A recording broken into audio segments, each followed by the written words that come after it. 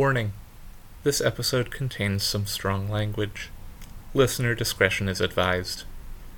Additionally, this episode's reading carries content warning for some ableist themes around deafness. If this is something that you would like to skip out on, feel free to skip forward to the 11-minute mark.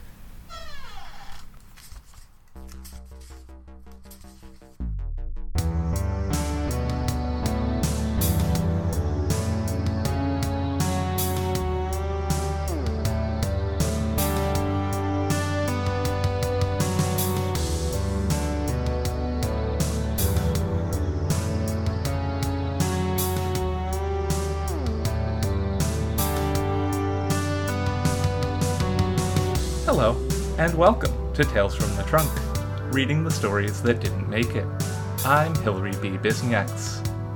Listeners, I am thrilled today for the beginning of this, our 5th season of Tales from the Trunk, to welcome an author, an essayist, amazing, spooky person, Suzan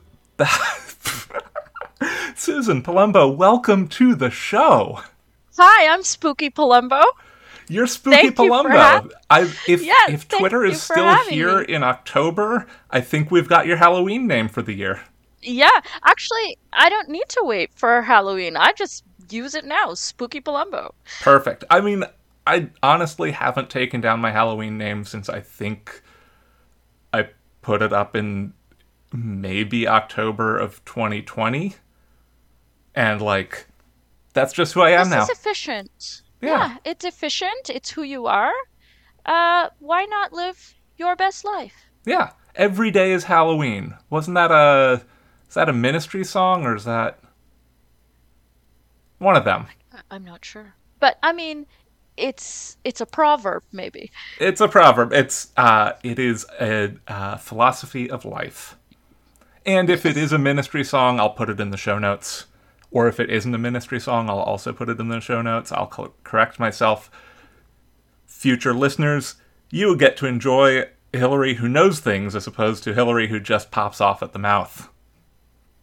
Suzan, you're going to be reading Fricatives. Is there anything that we need to know about it before we get in? All right. This is a story probably I wrote in 2018. Maybe earlier, I can't remember, because Time this is fake. is a Who version. knows? Yeah, it's a version of the story, and the story started earlier than 2018. I do want to say that, and this is probably part of the reason why I trunked the story, is that I do feel that it it delves a bit, or crosses the boundary into a little bit of ableism. So I, particularly with hearing, even though that's not what the story is about specifically.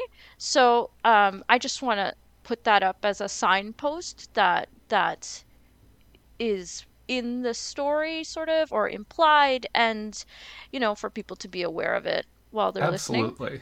And listeners, in the future, you will have heard a content warning at the beginning of the show telling you how you can just skip the reading if that's what you want to do. Because I want to make sure I don't. Yeah, no, we love our past selves and honor the fact that they have made mistakes and we can learn from it. Yeah, I've learned. I reread this story the other day, and I was like, oh, I can see exactly where my work comes from now. Like, I can see lines that I've reworked and put into other things I've sold. But yeah, this story did not sell and is not going out anywhere. All right, well, I'm ready when you are. Okay, this is very short. Fricatives. They let me see Vi in recovery an hour after she comes out of general anesthesia. She looks pale, thinner, with only her head and upper body visible above the white sheet. The room is sparse, completely devoid of her thoughts. How are you? Heat creeps up my neck. Stupid. Of course she isn't responding. She can't hear you think anymore. Hi, Zell. Her jaw chomps at the air. She's been practicing physical speech for over a year. Interdental fricatives, voice stops. Terminology I didn't know existed until she decided to have the comm chip removed from her cerebrum. Hmm. I dictathink to the tablet she bought for me before the procedure and hold it up to show her. You okay? I've made progress with signing, but haven't been practicing enough with the language vids. My voice is brittle. I can't respond vocally like she'd hoped. It's weird being the only one inside my head, she says. I'm not sure whether she means good weird or bad weird, without hints of her internal commentary. All I have to go on are her chapped lips curving up at the corners and the memory of her wry inner humor. I smile and kiss her cheek. The routine surgery's gone well, but they want to keep her overnight to make sure she doesn't become disoriented or confused. We don't communicate much. I adjust her pillows and ensure she makes it safely to the washroom. Later, I ease my thoughts into the cloud like it's a warm bath, to chat and let our friends and family know Vi's fine. I snap pictures with the comcam implanted on the back of my hand as evidence.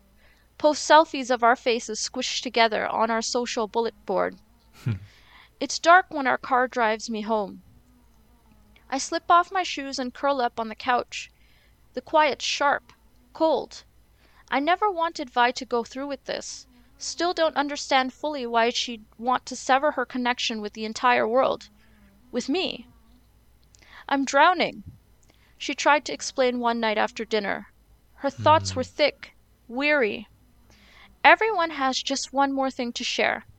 At work, at home. She stops herself from continuing. But Vi, what you want is isolation.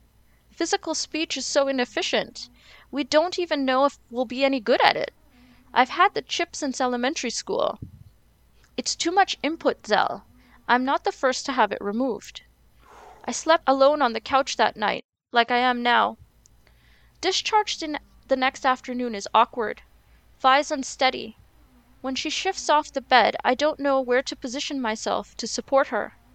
Her elbow knocks into my face. I grab my chin, wait for an apology, but she hasn't registered the contact. It's easier to let it go, so I gather up her toiletries and put them in her bag. The discharge nurse explains how to care for the incision at the back of Vi's skull. Once out loud, once in thoughts directed at me. I listen to both spiels and can't help but notice the difference in tone. The nurse's articulation is flawless. Her lilt is musical with Vi. I guess the talk is also meant to demonstrate the fluency Vi might achieve. The nurse's instructions pinwheel around the word patience when she talks to me. As you know, Vi can't send or receive messages through the wireless neural comm networks anymore. This will be easier if you both make a concerted effort at communicating. I shake my head when the nurse asks if I have any questions. She touches my elbow before she leaves. Vi tries to chat on the drive home. Her words are clipped, her syllables chisel at the air. All I can manage in response is the guttural cry of a wounded animal from the base of my throat. At our apartment, she rests on the couch. Our neighbors, Mike and Shell, drop by after a couple of hours. They wave their hands in big arcs and smile exaggerated smiles. Take turns dicta-thinking small talk on the screen affixed to the wall. How are you? Must be really quiet. Ha ha. We'll have to take up manual speech. When they grow impatient with Vi's labored responses, they turn to me. Whoa, she's totally offline. We're getting nothing from her. Yeah, it's a big change. How are you going to manage this? You can't speak. I force positive thoughts in their direction. Pity saturates theirs. I'm exhausted after they go. I leave Vi and lie down in the bedroom. She laughs at some program on the comm and the sound slices through me. My ache for the lost intimacy of a shared internal joke is visceral. She shuffles in after a while and sits on the edge of the bed. What's wrong? Her mouth strangles the words. You expected me to accept this separation all along. This isn't what I signed up for when we decided to live together. Everything is bottled up in my head, and my disused vocal cords are a stopper. Tears prick the corner of my eyes. She hands me the tablet, but the barrier it represents is a burden in my hands, and I don't want to carry it. I toss it onto the parquet floor, and it shatters at our feet. Vi's eyes grow wide. 1,000 slivers litter the floor between us. She can't ignore the message I'm sending. I see, she says. She stands and shuffles to the door. I'll call my dad. Stay with him for a while. She slams the door behind her. I wipe my face and lay on my back. There's a weight compressing my chest that won't shift. I pucker my lips and push the air out of my lungs. It rattles up my throat and fills my mouth. Wait! I rasp into the empty room. I bite my lip and hope she hears me. The end. Whew! Jiminy criminy! Like, I see exactly what you mean about, like, there is definitely some unexamined,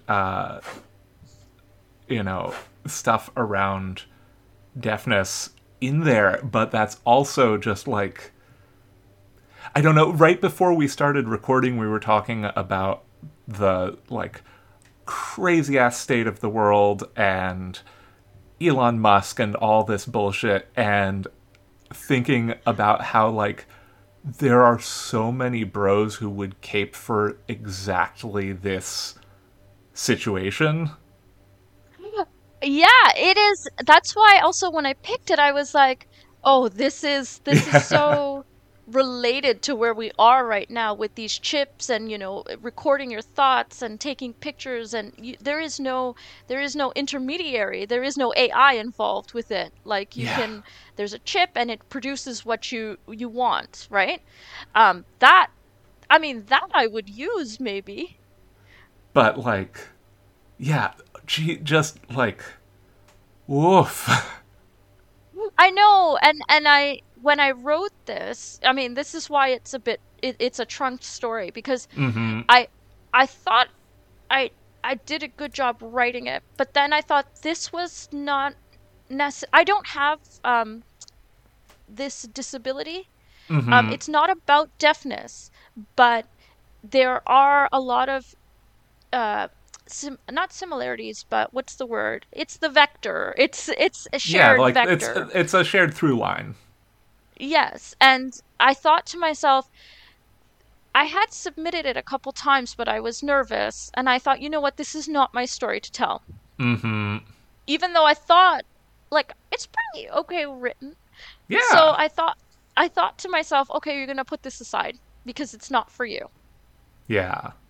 Yeah, and that's, like, something that I think everybody has to learn at some point, and, like, but also, like, it takes some people a real long time to learn it, and it's really, like, the earlier you can get the idea of, like, sometimes a thing is not for me, and that is okay.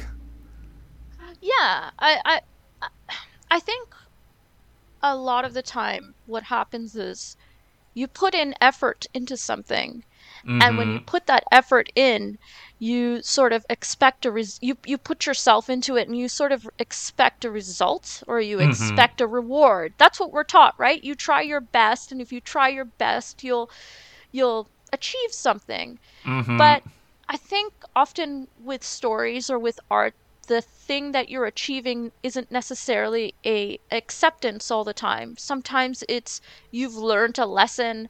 Mm-hmm. I mean, it ended up being a good exercise in prose for me. Right. Um, and setting up a story and writing a short story. But it wasn't worth it to me to send it out and then to have someone, you know, recognize sort of their in it and then be like, but Mm-hmm. that's not how it is. I didn't Yeah, want to hurt anybody. for sure, for sure. Yeah, I'm I can't remember if I've mentioned this on the show before, but, like, I had I wrote a very angry story right after I wrote a lot of very angry stories right after Trump was elected. Uh, Right. but Understandably. yeah, understandably. But the biggest one I wrote that I put like the most time and effort into was completely not my story to tell. It was about, you know, somebody who I am a white person. It was about somebody not white getting rounded Right. up by the feds and Hmm. like dealing with that in their own way.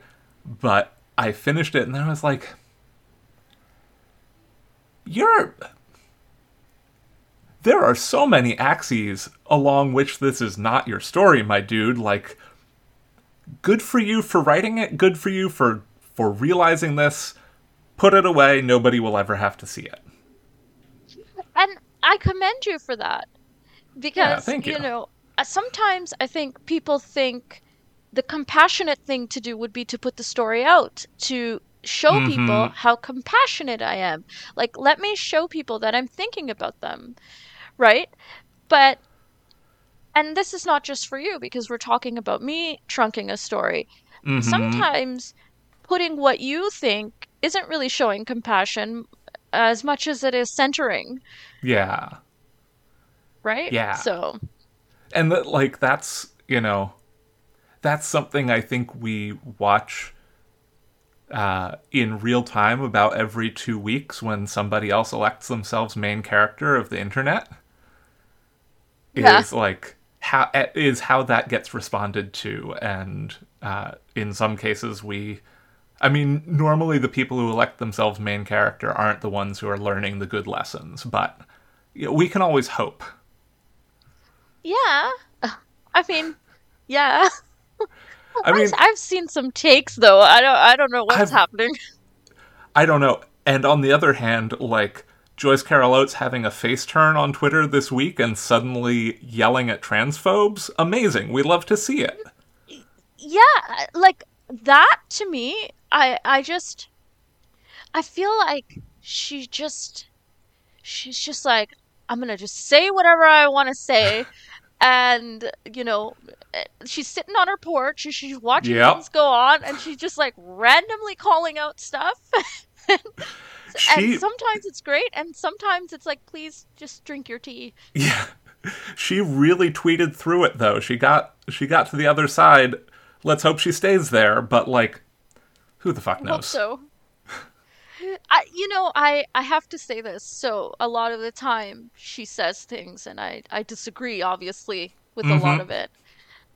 But I do occasionally think of Joyce Carol Oates because I hadn't heard from her in a while, and I was like, I Mhm. wonder what Joyce is doing. What's going on, Joyce? What are your What's thoughts happening on, with her like, today? yeah, or what are her thoughts on the state of Twitter? Like, I haven't heard them. I don't follow her. So Mhm. whenever she makes it into my timeline, it's because she's done something. And I Yep. hadn't heard anything, and I was like, what is she gonna do? What is she gonna do? What is Joyce Carol Oates gonna do if this site crashes? Turns out it's wild. It is wild. So I wanted to circle back kind of on something that you said right before reading this of when you reread this the other day in preparation, being able to like see the through lines towards your current writing. And wondering if you can just talk a little bit more about that, because I always find that to be so interesting. Well, it's funny. I You tend to see themes sort of continue, right? And I Mm think I started writing for submission in 2015. hmm. Mm hmm. And when I started with that, I wasn't really writing queer work. Mm hmm. I was very closeted. Right. But Yep. the stories were sort of queer, but not in a very uh I don't know what the word is, extroverted way. Mm hmm. Um and so I think this is around just after when I started writing queer work. And I have a story that came out in Lightspeed in October, and Mm-hmm. it's called Apolapisi, a descaling. And in that story, it's the setup is very similar to this. There are two merfolk, and one is Mm-hmm. going through a medical change, and the other one has to deal with it. And so I can see, and it's about merfolk. And she actually even says in the story, which when I read it, I was like, oh my gosh. She says, I'm drowning, right? And I Mm-hmm. use that line in that story in Lightspeed. She's gonna drown, or she's gonna drown. So the idea is still there with two people and one of them feeling like they're going to drown. Mm-hmm. Um, I believe, or I think, the reason why I was more comfortable submitting that story and sending it out was because that story I feel was my story to tell. Mm-hmm. It deals with a lot of gender issues. It deals with being queer. It deals with being a caretaker for someone who's ill. It Mm-hmm. deals with resentment, and those are all my things. So I Mm-hmm. felt more comfortable putting that out. But all of that stuff is in this story. Mm-hmm. It's so it I was shocked when I read this. I was like, you wrote this is a very similar story to what you had published. You just made it more you instead of trying to be like, okay, technology and Mm-hmm. that wasn't you. Sorry. Yeah. I don't It's know. I don't know what I'm going on.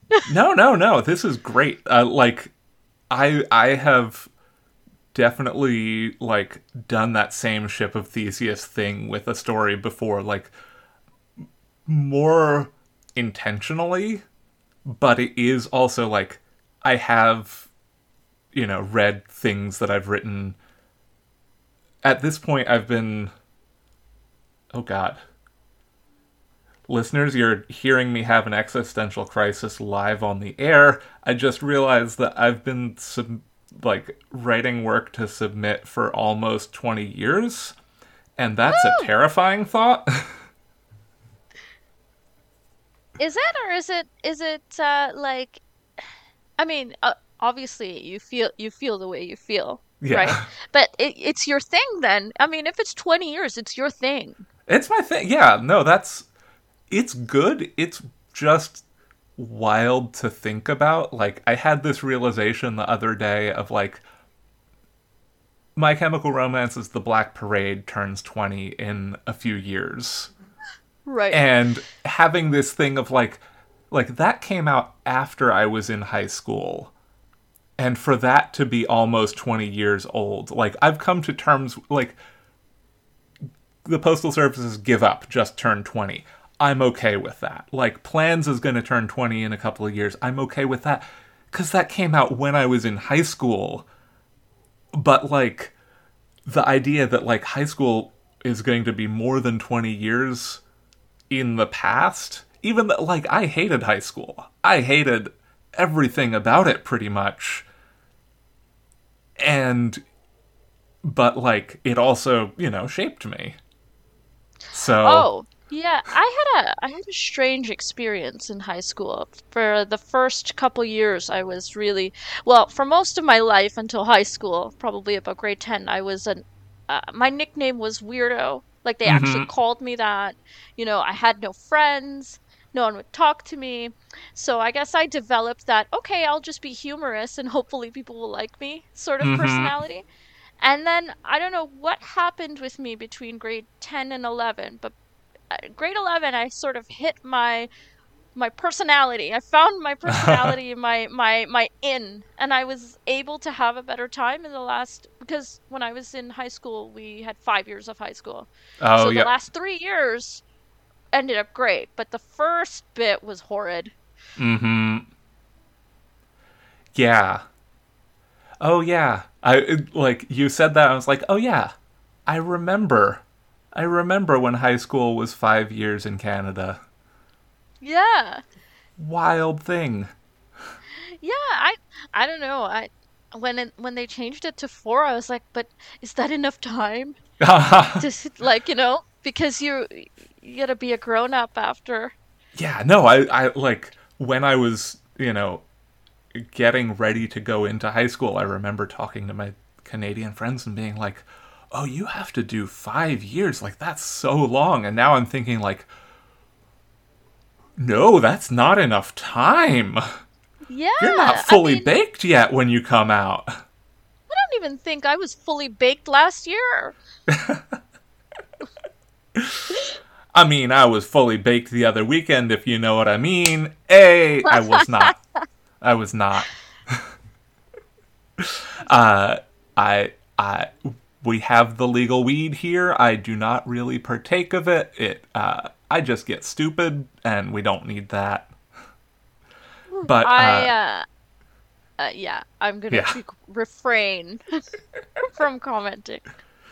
Uh, so when I was, like, getting ready to get on this recording, I was looking back because I remember that we had a really fascinating conversation on Twitter, and I was like, at the end of it, I was just like, hey, do you want to come on here to talk more about that? And I was looking back because I Can was I tell like, you something? yes, I please. forgot what it was. And I was sitting here thinking, I know they asked me a specific topic, and I can't remember what it is. I I didn't was write like, it you know down what? either. And I was like, I'm gonna wing it. I'm gonna wing it. Yeah. No, I 100% did the thing I always do of like, I'll remember this later. And then when I looked, I was like desperately trying to Google this. The only thing I could find when I just like Googled our Twitter handles was talking about drinking pickle juice and buying gas station pickles. And I'm like, okay, well, this is a pickle cast now. But that was a great That was a conversation. Do you great know how many people conversation. do you know how many people show me bags of pickles now? Like So whenever they many. go to a gas station, I get like, "Hey, I know Susan wants to see this," and it's this bag of pickles. I love it. Hopefully I'll be able to pull that up again when I am putting together show notes for this, Well, I because mean, you that was know, an I all can come timer. back the pickles The or pickles. oh, I I mean, was I or was I'll search it and then it'll give us what we were actually going to be talking about, and then I'll be like, oh shit, I think it was related to submitting obviously or it something like was, that. yeah. You are on Twitter.com saying smart things about writing all the time. I'm sure it was Is it something smart? smart Is it about smart writing. really? I don't know what I'm doing on there. I I mean, one, I hardly go on there anymore. Like I, It's lurk, I hard to watch be on things. there. It's a shit show. I go on Mastodon sometimes. It's nice, it's quieter, Um, it's a different thing. I mostly just spend time on Discord now and right. Slack, which is just like, much more curated community. I mean, like some of the fandom servers I'm in are like huge and I have no idea who most of the people are, but like, you know, it's Yeah. kind of feels like a simpler age in some ways of like, we're going back to like we're posting on a message board. Yeah, it's calmer. Um, and it is nice to not have to sort of be self-monitoring or self-conscious. Not that you don't have to like pay attention to what you're saying, but when Mm-hmm. you're in a community like that, usually people know you, Yeah. and so they are sort of aware of your intention, or they'll ask you to clarify. Yeah. Whereas, on Twitter, It's it's a public square, so anybody yeah. can take anything anyway. It's always no nuance November on Twitter. Yeah, no nuance November. I didn't know about that month. I honestly, I don't remember if that's an old thing, if that's just a thing that I heard on TikTok this past year. I have no clue. Like, I just, as one of those things, like, for me personally, like, TBT used to be like, oh, people would post hashtag TBT on Thursdays to do throwbacks, and now it's just a thing that you say to indicate, like, oh, I'm throwing back to whatever. It doesn't matter what the fuck day it is. Like, Oh, it's just a thing for me now. I mean, I don't I know if that's see. everybody or if that's just me. I'm not really up with the current things. I'm in a cave. That's fair. That's fair. I, like, yeah. There's total tangent. I feel like there's another. Oh, that's what it is. It's Shut the Fuck Up Friday, which is, I think, Oh, might just be a joke from a podcast I listened to. I don't know if the Table Friends got it from somewhere else. Shout outs to Friends at the Table for introducing me to the idea of Shut the Fuck Up Friday. so you have to be quiet on Friday? I think it's more just like a don't run your mouth and get yourself in trouble. Oh boy, that would be hard for me. I Especially on mean, maybe it twitter.com. would be, yeah, I mean, maybe if it was one day a week. Like, I like that they've dedicated it, like, on Yeah. Friday, just that day. The It's rest just of the Friday. days, Yeah. run amok. Do what you need to the rest of the days, but on Friday, nope. We're closing our mouths. We're not getting in any problems. We're gonna be well hydrated. We're gonna be moisturized. We're gonna be in our lanes. Lovely. Moisturized lanes.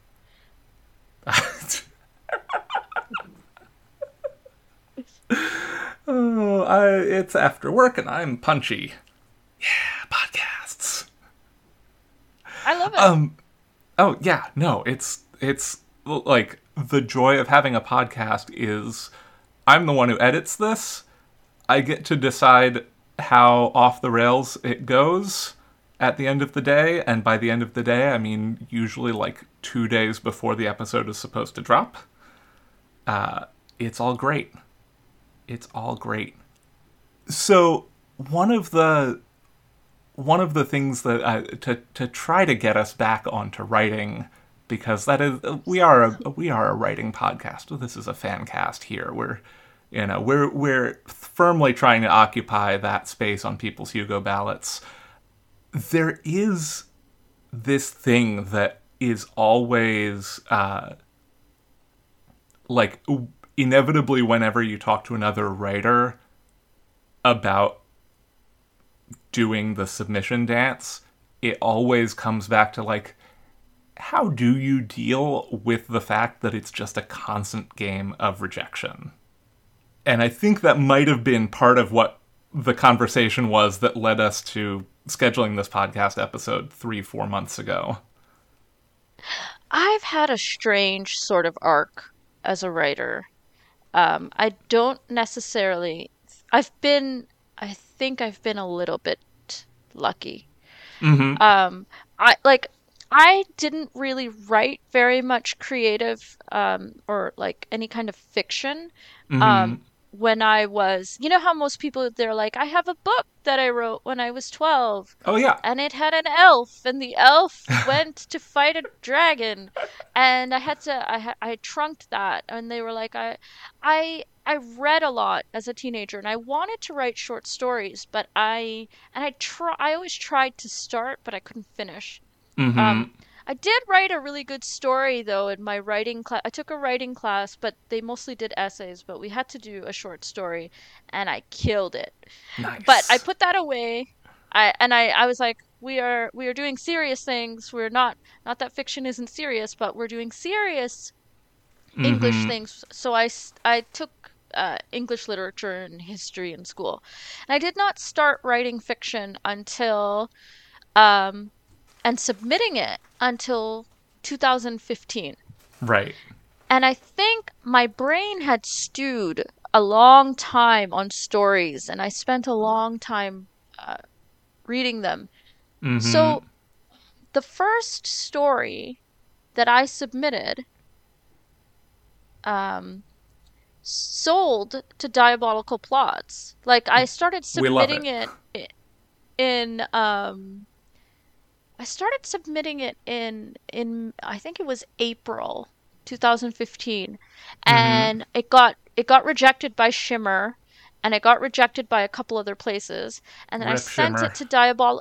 Oh, I slush read for Shimmer. I loved Shimmer after the rejection, not before. Right, yeah. Um, and it got accepted in August of 2015, Mm-hmm. and that was in a way that was exciting because you send out your first story and it Yep. gets accepted, and it's everyone's like there's this list and it's like yay pro rates and all these things, but I think that was not the best for me as a writer Mm-hmm. because it didn't set me up for the following 2.5 years of constant rejection. Mm-hmm. I it was really difficult, and I kept submitting. I'm not as prolific as other writers. I write maybe one or two, maybe three stories a year, but Mm-hmm. in that span I had with those three stories probably about 200 or 300 rejections. Like it was over 100 and not Mm-hmm. close to 100. It was close to 200. And I was demoralized and Mm-hmm. crying. And I was very ready to give up writing. Mm-hmm. Um, so how did I deal with that? I started thinking, okay, well, whatever I'm doing is not working. Mm-hmm. Um, for whatever reason. So I need to start doing something else and focus on getting better at whatever that else thing is Mm-hmm. because the thing that I've chosen to focus on is not working. Um, so I spent a lot of time just reading and Mm-hmm. talking to people about how to write stories. And I actually, Elise at Shimmer offered to read this one of the stories that kept getting rejected, and she Mm-hmm. was like, "You have a pattern." Well, she read the story and she's like, "This is what's wrong with it. You are not writing complete stories. It's beautiful, but it doesn't have any depth." So then I Mm-hmm. went off and thought about how can have more depth. So I think I've combated the constant rejection with okay, I'm getting rejected constantly. I need to go and learn something. Mm-hmm. I don't necessarily always know what it is I need to learn, but Mm-hmm. I don't sit there and think you suck, you keep getting rejected anymore. Mm-hmm. I sort of channel it into, okay, let me go and read about this or let me go and find out about this. I don't just focus on the rejection itself, if that Mm-hmm. makes sense. Yeah. Let me tell you, as somebody who did not sell their first story and was also 18 at the time that they were starting to rack up rejections, Right. cry about it was a whole lot of what I did. Yeah, I mean, and I think one thing about writing is that, we talk about rejection, we talk about how it gets to you. But we talk about it in ways that are sort of sanitized. Like, Mm-hmm. yeah, I feel down or I feel depressed. No, listen, I was crying. Yeah. I was sobbing over it because I was like, what am I doing wrong? And you spend so much time writing these things and they're so personal. You put so much of your heart into it. It's really Mm-hmm. difficult not to take it personally. Yeah. Yeah, and it's like it's so important to actually like we in the golden age of science fiction Twitter circa, 2015 to like 2018 or so, I want to say, like Yeah, we're not in the golden age we're right not in now. the golden age anymore, but like during that golden age of like of writer and fandom Twitter, there we started seeing like a lot more people doing transparency stuff around this. Like I'm thinking about, Mm, John Wiswell would do roundups of, here's how many things I submitted and here's how much stuff got rejected and, right, and here's how all the sales that I made, which like we love to see it.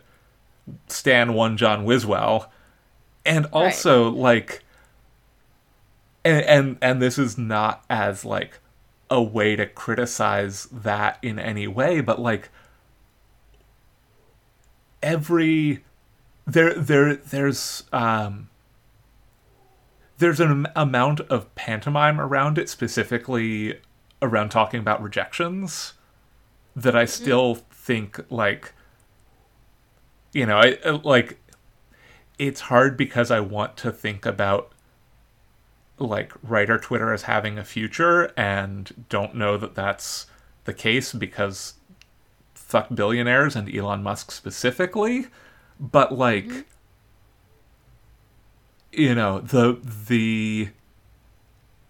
the overwhelming loneliness that you feel when you're a brand new writer and you're getting rejections back is like Oh something yeah. that doesn't get talked about. And like, it's perfectly reasonable to say like, whoops, I got a rejection, gonna go eat some cake now. Like that is A plus, perfect response to getting a rejection. Definitely have some cake, but also like it feels sometimes like it's couching it all as like, oh, this is, haha, funny. My emotions don't actually like have an impact.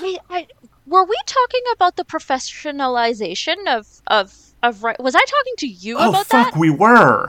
Yeah. Yeah. Okay. We did it. You We talking. podcasted our way through it.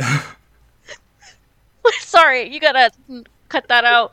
But it's like you're talking about it, and I'm like, no, no, no, no, no. This reminds me of something. Yes. Okay. Well, I don't have to leave right away because now we've figured out our topic.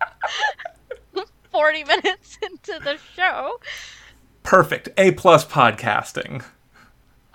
Okay, so yes, this is one of my things, and it's such a difficult uh balance or dichotomy, or it's something. It's not difficult. It frustrates me. It confuses me, and Mm-hmm. it's that we have all of these professional behaviors that we have to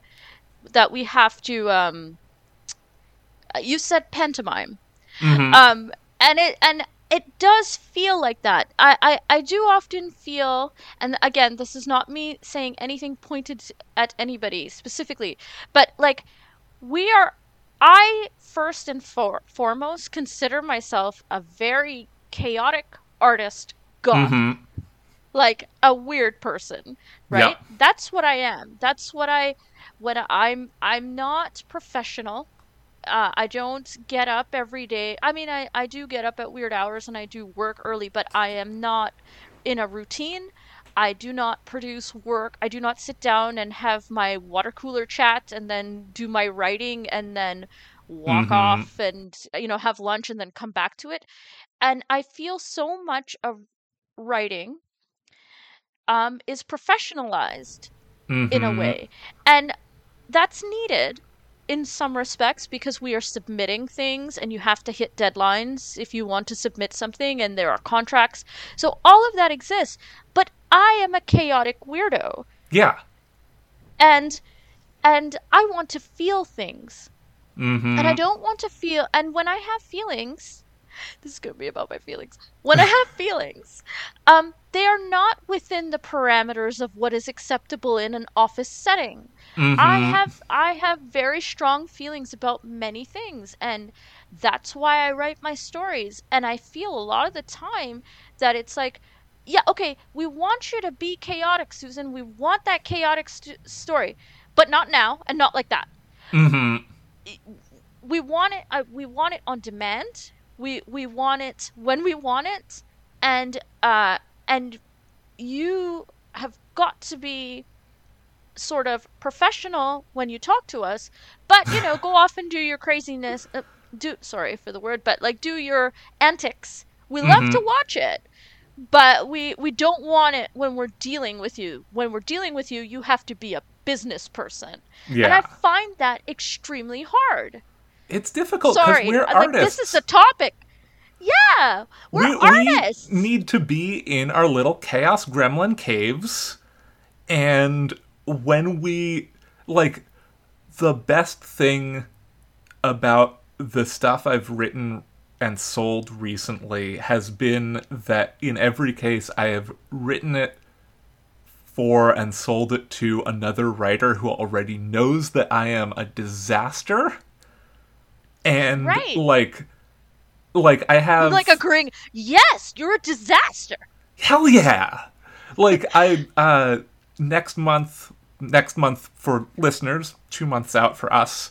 I have a piece going up in Sarah Gailey's Oh, Personal yay. Canons cookbook, and like I just like and anybody who sees me tweet on the reg knows I'm like all lowercase all the time, except if it's Hmm? making a point type of person.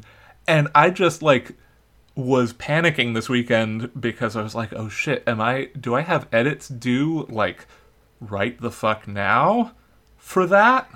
Because I have notes back. When the fuck is that due? And just like, slid into their DMs like, hey Sarah, is and it's like they get that. They get that I am a highly anxious, extremely chaotic person. But Yeah, like and you I can't just you can't do feel that with everyone. no, and well, I mean, I do it publicly on Twitter quite a bit. Right, yeah. But um I think people get that I'm like that, but I feel I don't know, like I don't want to come across as like denigrating or like putting down other people's styles or putting down the way other people work. Mm-hmm. But I do not see as much embracing of the artist spirit Mm-hmm. in writers' circles. Yeah. There is some of it, and people are lovely and they're fun and they're all of those things. But I'm really that, movie montage of the painter swirling around paint and throwing it everywhere and walking away and yelling at the canvas and coming back and then, Mm-hmm. showing up at the gallery late and being like, I don't know what's going on. I don't know what this means, you know, Yeah. and like dancing around. I am not a business person and I've really it's I sometimes I feel constrained. Mm-hmm. Yeah, like I have my business sona that I put on when I go to my day job doing capitalism. And Right. I know that having been full-time work from home for 3 years now, it is much easier for like that facade to slip at even the slightest provocation now, and for people to see the like feral gremlin side of me at work, which Right. is mostly fine because at this point like my coworkers know the type of person that I am, but it's also like I don't go to Twitter for professionalism. I don't go to the internet for professionalism. It's a struggle for me to go onto my work Slack and be professional because most of my Slack usage as a unit of time is social, and I am a gremlin. Yeah. No, and this ties into us talking about the crying, Yeah, right? Because crying is not professional. What did they say in that movies? There's no crying in baseball, right? yeah. And I'm like, but why? Why isn't there crying in baseball? There should be Like, crying in why baseball. There should be a why baseball of should crying. yeah. I mean, why should we not be passionate? Mm-hmm. I am trying to make a story that moves somebody. I'm trying to get at your heart. And if I don't Mm-hmm. have a heart myself, I don't know how it is possible to do it. I guess, but like I'm putting my heart into things and then I have to stop when I get rejected. How do I turn this on and off like a tap? I can't. Mm-hmm. Right? And then you get into the thing where people is like, well, it's cringe. And I'm like, you know what? I'm at the stage in my life where I'm going full cringe. Yeah. Like, let me be cringe. If it's cringe and you think it's cringe that I'm being passionate about something, then fine. I'm cringe. You can go be non-cringe Mm-hmm. and let me enjoy my cringiness. I think Miri Baker put it really well on this show last year. I think it was last year. Who knows? Time is fake. When she said, "Kill not that of you that is cringe, kill the part that cringes." Oh, I love that. Yeah. That's so poetic. It's really good. It's like I heard that and I was like, okay, I have a new life motto. Like, No, I mean I that's what it is. Like I sometimes I think about it like, some of the stuff I say and it's like, well, Susan, you're being a I don't really I mean it seems like I say a lot of personal things online. It's not really actual factual personal things. It's my feelings mm-hmm. that are factual. And sometimes I'm like, maybe you're being a little bit too volatile, you know? And Yep. it's like, but I'm alive only once, Yeah. so might as well be volatile. Yeah. So this thought sprung into my head. So my dad has been working on this essay about artificial intelligence. My dad is 85. All He right, go has Dad. been a science fiction fan since the 1950s. Oh, so he Uh, knows. he has a he does not engage with with modern technology. He does not have an answering machine. He does not have a computer. He writes letters to his friends on a typewriter. I kind of like adore this. He's incredible. He grinds my gears so often, but also he's my dad and I love him. And he's been working on this essay that, like, the last time I read it, it was written out in three different colors of pen on the backs of random pieces of paper, You had see, this is the literally been cut artist. apart and reassembled and like numbered so that he could rearrange it. Has this eternal essay that I'm like, one of my goals in life is to get him to finish it and get it published somewhere because Right. like I want his but one of his points that he talks about artificial intelligence and how he doesn't believe that we're going to get a true machine intelligence or anything like that is like very much intersects with what we're seeing right now as we're recording this in late February of 2023 with the whole like chat GPT bullshit that people I'm not going to get his phrasing right. It's like people are like scissors. They are by their nature plural and reciprocal. And like the thing that he's 85. He speaks like 8 different languages. He just comes up with these things.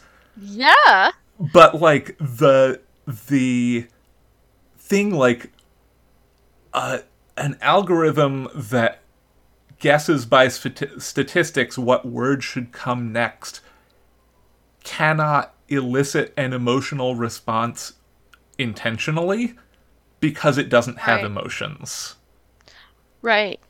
I I I I don't know. I have so many thoughts about this. Um like I can understand like okay, they've made this machine and they are like, okay, I made this machine and it can you put in a prompt and it makes up something. Mm-hmm. And okay, so that's a thing you did. Great. Yep. And I don't understand clearly for myself why or what makes them feel good about being able to trick someone because Mm-hmm. that's what's happening, right? They want to write a story that is good enough to get past like with Neil, what's happening with Clark's World, to get past the slush readers, to get into his magazine, and then to say, okay, he bought the story. Now I get it. Part of it is a hustle. Part of it is a Mm-hmm. I don't want to do much work. I just want to get paid. Right. But I don't, is that all it is, really? Mm-hmm. Like, it's so hollow.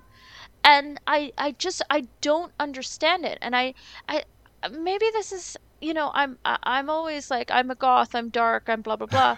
But like, sometimes I just want to be like, okay, but do you want to come to my house and like draw pictures for the afternoon and see how fun it is? Mm-hmm. Like, or do you want to like paint something? Because it doesn't sound like you are getting any of that in your life. Because if you Mm-hmm. were enjoying and like laughing at yourself for making a mistake, or like doing something artistic with somebody, I don't think you would just turn around so easily and be like, I can do this for money.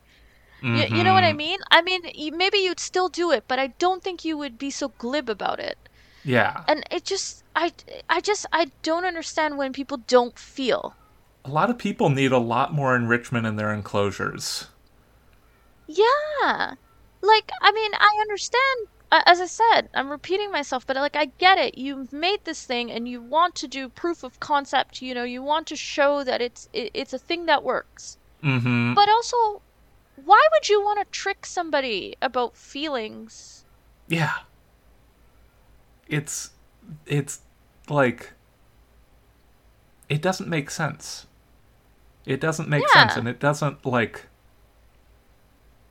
I don't think, to borrow a meme from what, like 2020.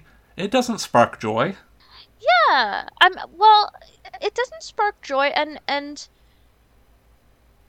whereas when I write a story, the point of the story, I read this great thread and I cannot remember who did it.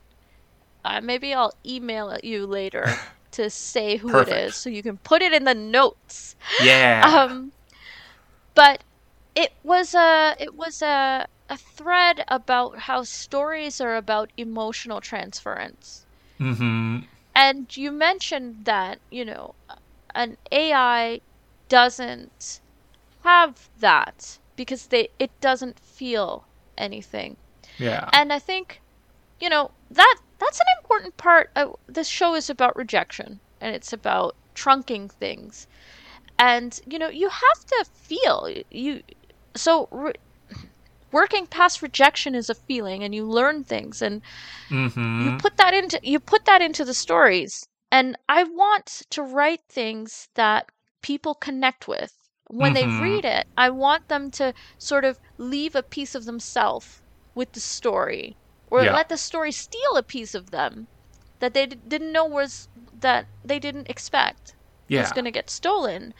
And I don't see that at all from this sort of thing.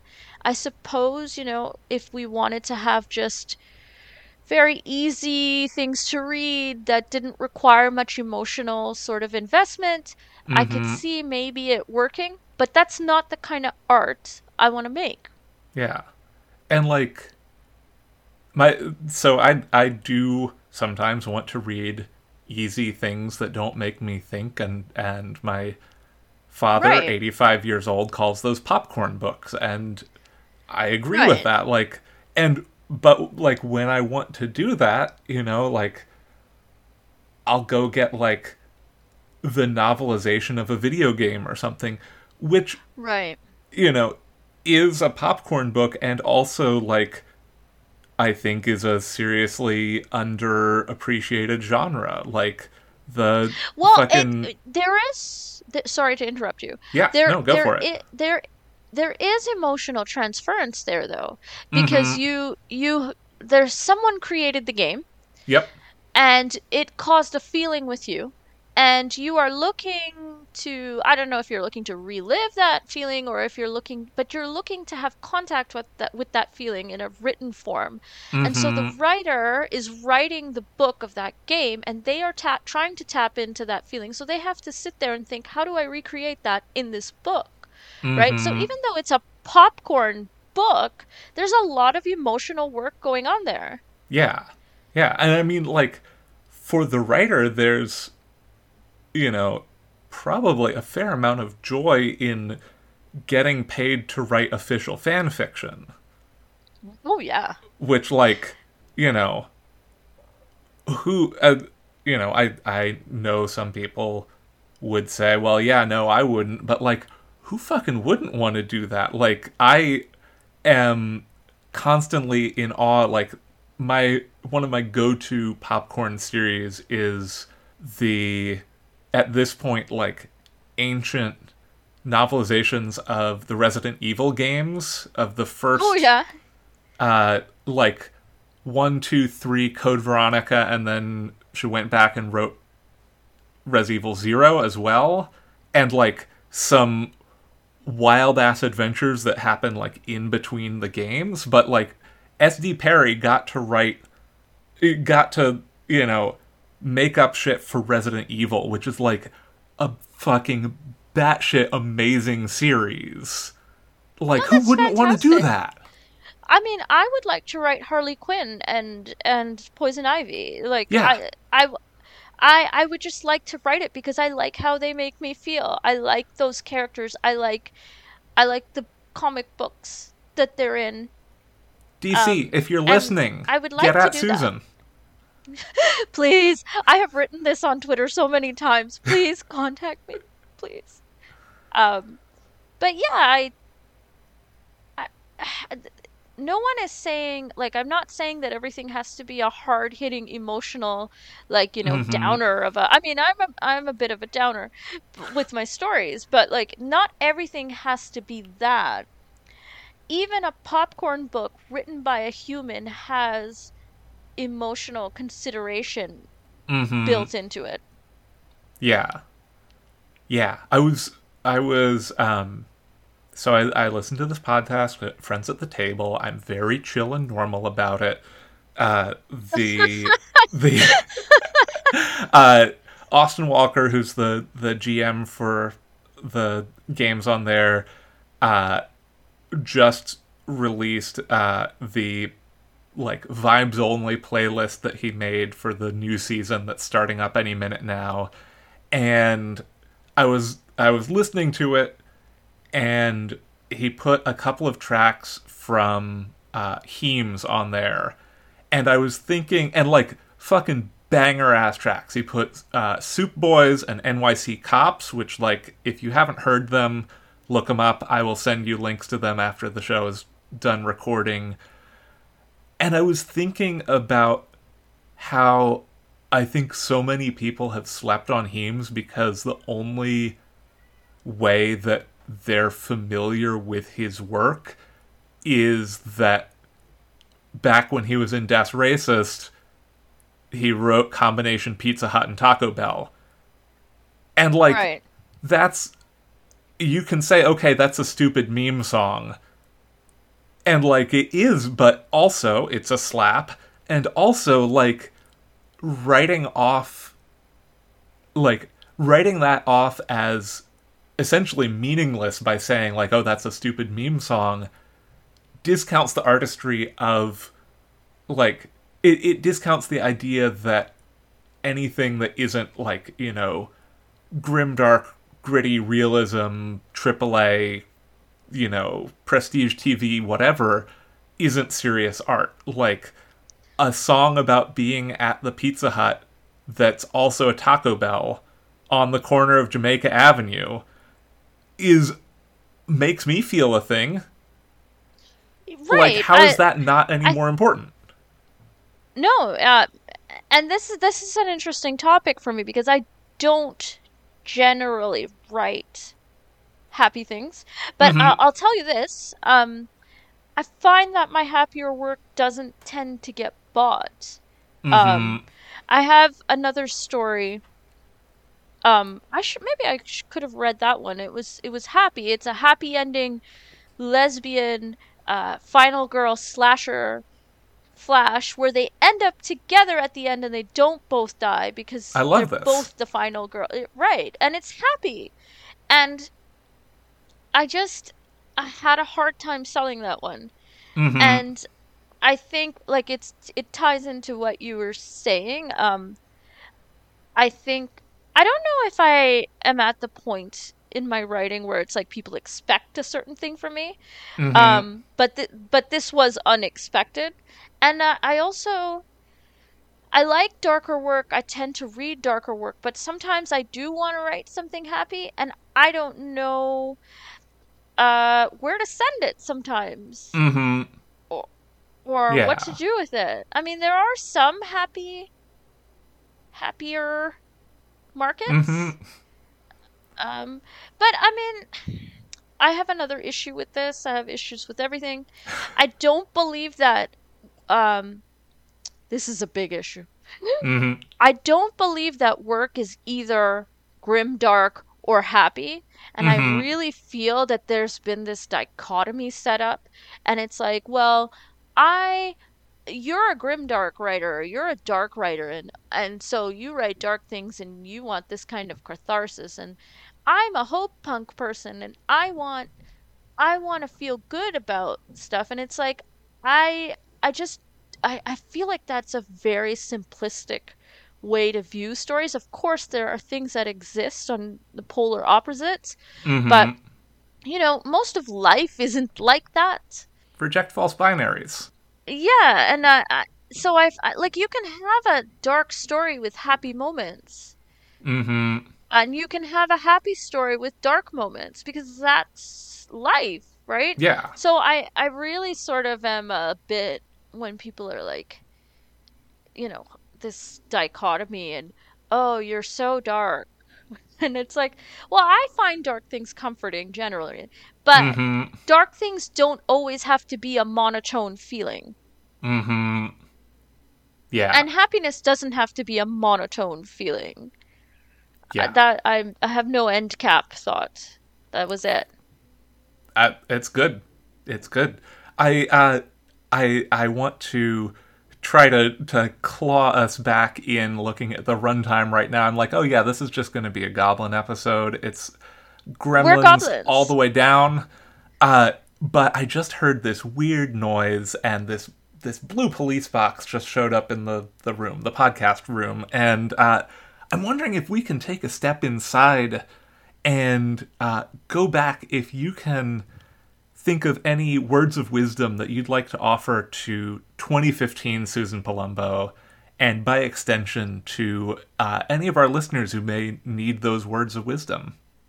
Oh, 2015 Susan Palumbo was a completely different person. I mean, you did write some really banger stuff in the doc that we are theoretically referencing once in a while for this about Right. vulnerability. So, Right. Well, I mean, I think so. I sometimes I dislike talking about myself this way because it sort of feels immodest and it feels like I'm Trinidadian and Trinidadians are really not raised to talk about their achievements mm-hmm. or to I mean some people do, but those are the cringe people and they're living their cringe life. But like All the it's more it's power to really them. yeah. But for me internally it's a really hard thing to do. Mm-hmm. But with that said, I'm gonna say this, and I don't like saying it, but I'm gonna say it. I I get a lot of commentary that people read my stories and they cry. Um, the last year, Mm-hmm. I had two short stories out. The one in Lightspeed and another one in the dark, and um, I had a lot of commentary that people cried. Like I got people yelling at me in a good way, saying I Mm-hmm. made them cry. I think that is because I really put my heart on the page. Mm-hmm. And it goes back to our cringe thing. It, those stories that I write it's not me, it's not the character. Like, I am not the person. The situation is not exactly the situation I've been in, but I have every feeling I have written into those stories, Mm-hmm. have felt. And so, when people ask me to give myself advice in the past, I always say I would not give myself advice Mm-hmm. in the past because I had to go through all those feelings. Right. I had to be rejected that whatever 100 to 200 times. I had to cry. I had to be very frustrated with myself. I had to drag myself out of the closet. I had to Mm-hmm. deal with, all the issues of dealing with those things. And if I gave myself advice, that would have cut off some of that learning experience, and Mm-hmm. that learning experience would not have made it into my stories. And so, Right. this is bordering on you have to suffer for your art. And I'm not saying you have to suffer for your art. I'm saying you have Mm-hmm. I'm saying embrace embrace your vulnerabilities, or embrace your feelings. The feelings Mm-hmm. don't have to be suffering. And if you can sort of keep those present when you write, I feel that the product, because, Mm-hmm. we're talking about GPT chat, Yep. comes out, people connect with it. They can feel it. They can feel, oh, this, that's why I get people who cry and yell at me, because they feel it. And Mm-hmm. it's because I felt it. So that's my advice to people generally, is to not be afraid to make yourself get upset or cry or while you're writing. Hell yeah. I think that You that's don't have to be great perfectly advice. professional, you know? Mm-hmm. Be a gremlin. Drawing it back around to the definitely bagged pickles topic that we came on here to talk about. Yeah. I was excited about those. I still Yeah. haven't gotten a bagged pickle. I need to, like, whenever I go to the States, if I ever end up there, like, my number one goal is get a bagged pickle and drink the pickle juice Hell out of yeah. this bag. Take pictures. I support you in this. If I make it up to Canada at any point in the near future, I will import as many bagged pickles as customs will allow I me will to. be there. You be like, listen, I got the stuff, and you'll show up. Oh, that would probably be up there with my worst interactions with customs at the Canada-U.S. border. Pickles? If I was like, yeah, I'm just bringing a whole bunch of pickles to my friend. I've gotten some weird looks at the border in the past, Oh, along yeah. with being, a weird looking person, having some weird interests, not necessarily knowing social mores. Hmm. Yeah, good stuff. So before we get out of here, and before I drag us down with tales of customs and border patrol, uh, I know that you have something coming out in the fall here. I would love if you can tell us about Skin Thief. Right. So we started this podcast with Spooky Susan. Yep, And so Suzan. in the fall, um, my short story collection is coming out. It's called Skin Thief. Obviously, that's the title. And it's a short story collection. And, all of this all connects. I was saying in this story here that it connects to something I wrote in Lightspeed. These stories, while I've been writing all this time, I noticed that I had an issue with shapeshifters, with body horror, and with Mm-hmm. skin and changing. Um, and I got to the point where I was like, this is enough material to put together Hell yeah. into a short story collection. So, and so it's going to be, I think it's probably going to be about 12 or 13 stories.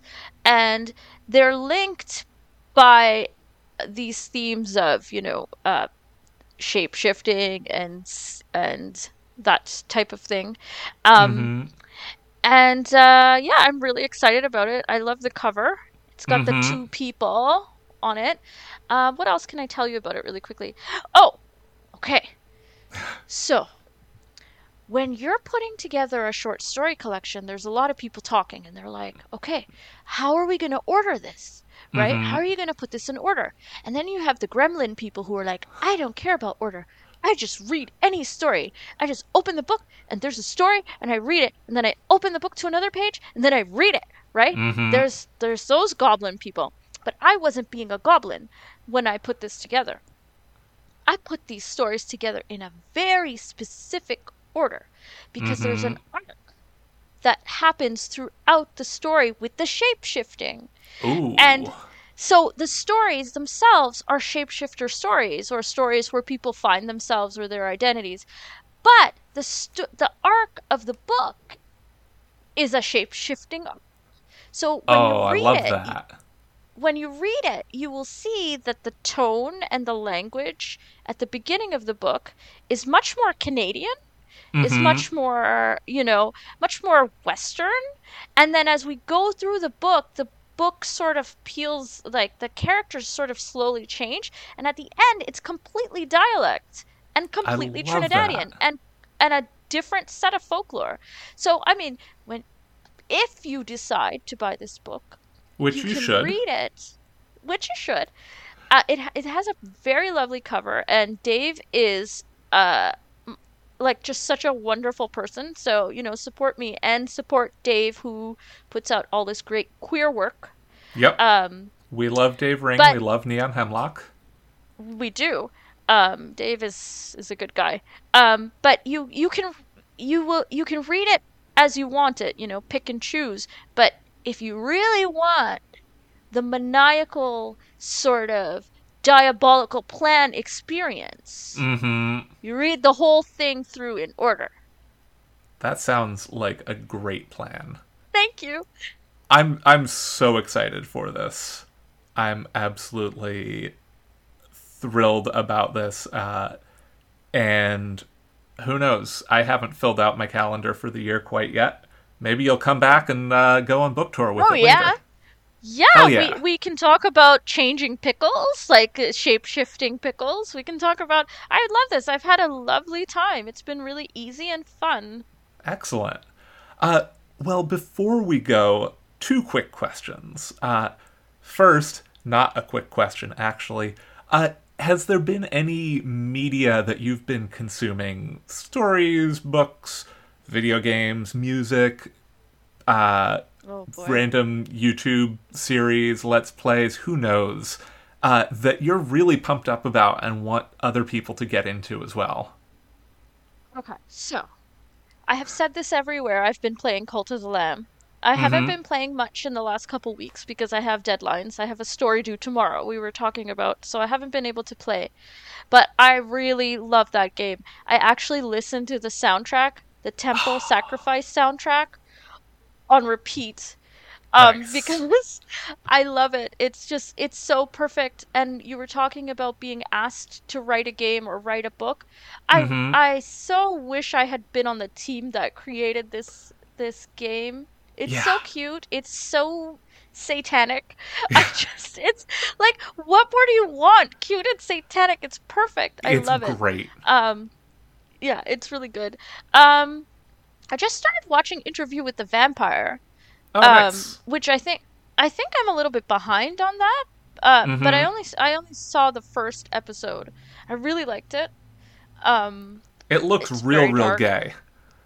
Oh, it's super gay. I love that. I Anne Rice love would hate it. it. Well, I don't know. She's not here, so Yep. um, but like yeah, I really liked the Louis and the actor who plays him, and it's an emotional story, and we're talking about emotion, and it hooked me. He Mm-hmm. has a scene at the end of the first episode where he's confessing, and I was like, okay, this is a good show. But when he started confessing, he Oh. did it with such conviction. And I was like, okay, you got me. You got Mm-hmm. me. What else? I haven't read this yet, but I'm looking forward to reading the book, I think it's called Tell Me I'm Worthless, Mm-hmm. by, I think her last name, I think it's her, Rumfit is her last name. And I'm using her, but I'm not sure if that's the correct pronoun. We'll Um, have we'll have it all in the show but notes. It'll all be great. good. But I'm looking forward to that because it's a gothic, um Ooh.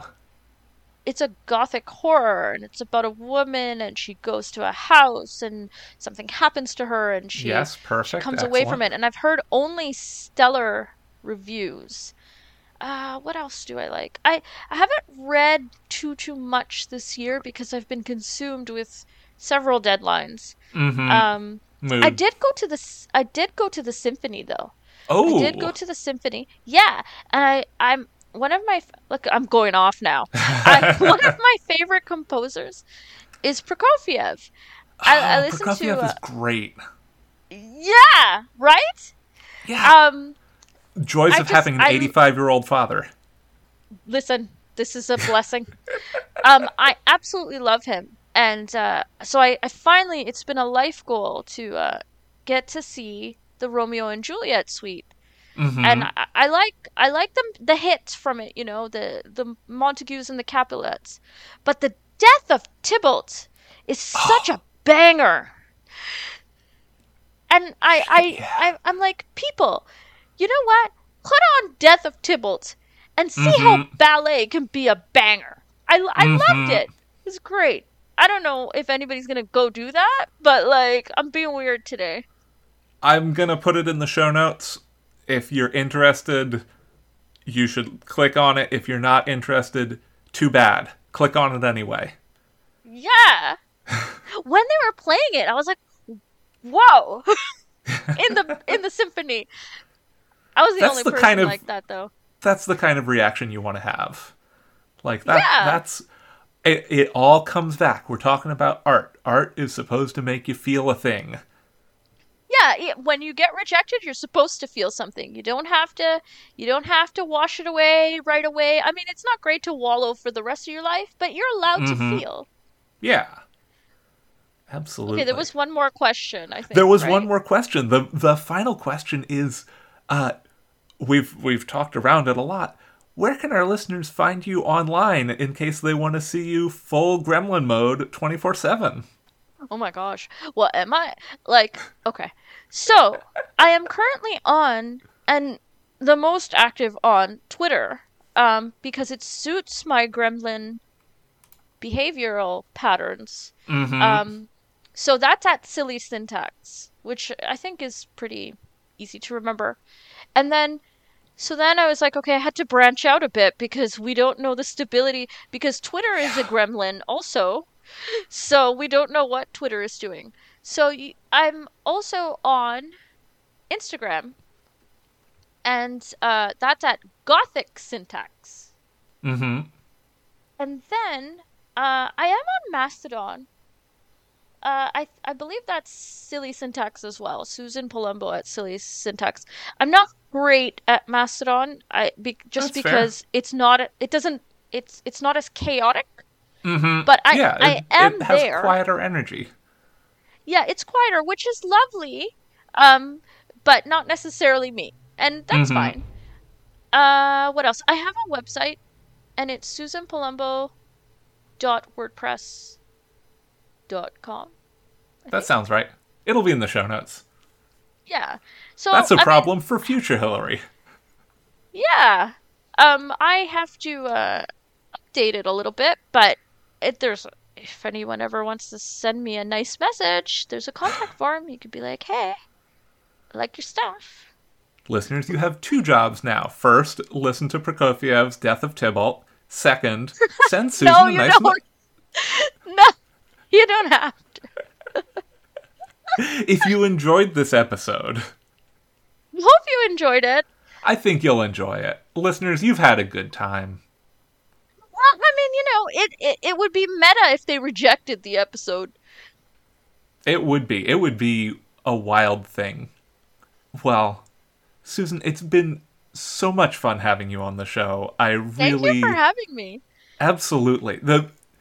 Anytime I can get somebody on to just have unhinged gremlin time with me is A+ in my books. Yeah, no, it's been lovely. I've had a lovely time, and this has been very relaxed. So Excellent. it's good. That's the goal. Listeners, stick around next month when my guests will be Lads and Brandon O'Brien.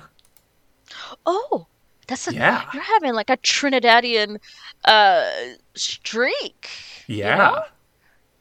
It's great. No, I'm very excited. I did not intentionally set it up this way, but it is a thing that I want to do. And like, Do it. Brandon's work is great, and hopefully by the time we record that episode, I will still remember why I asked him on initially, other than just like, Brandon O'Brien's awesome. We should have Brandon O'Brien on the show. No, what will happen is you guys will be talking. You'll be talking, and then you'll be like, "Oh yeah, this is why I'm here." 40 minutes into the show. 40 minutes into the flawless podcast, A+. Thank you. Tales from the Trunk is mixed and produced in beautiful Oakland, California. Our theme music is Paper Wings by Lillian Boyd.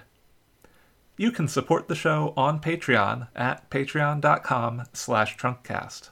All patrons of the show now get a sticker and logo button, along with show outtakes and other content that can't be found anywhere else. You can find the show on Twitter, theoretically, at Trunkcast, and I tweet at HBBisnieks. If you like the show, consider taking a moment to rate and review us on your preferred podcast platform. And remember, don't self-reject.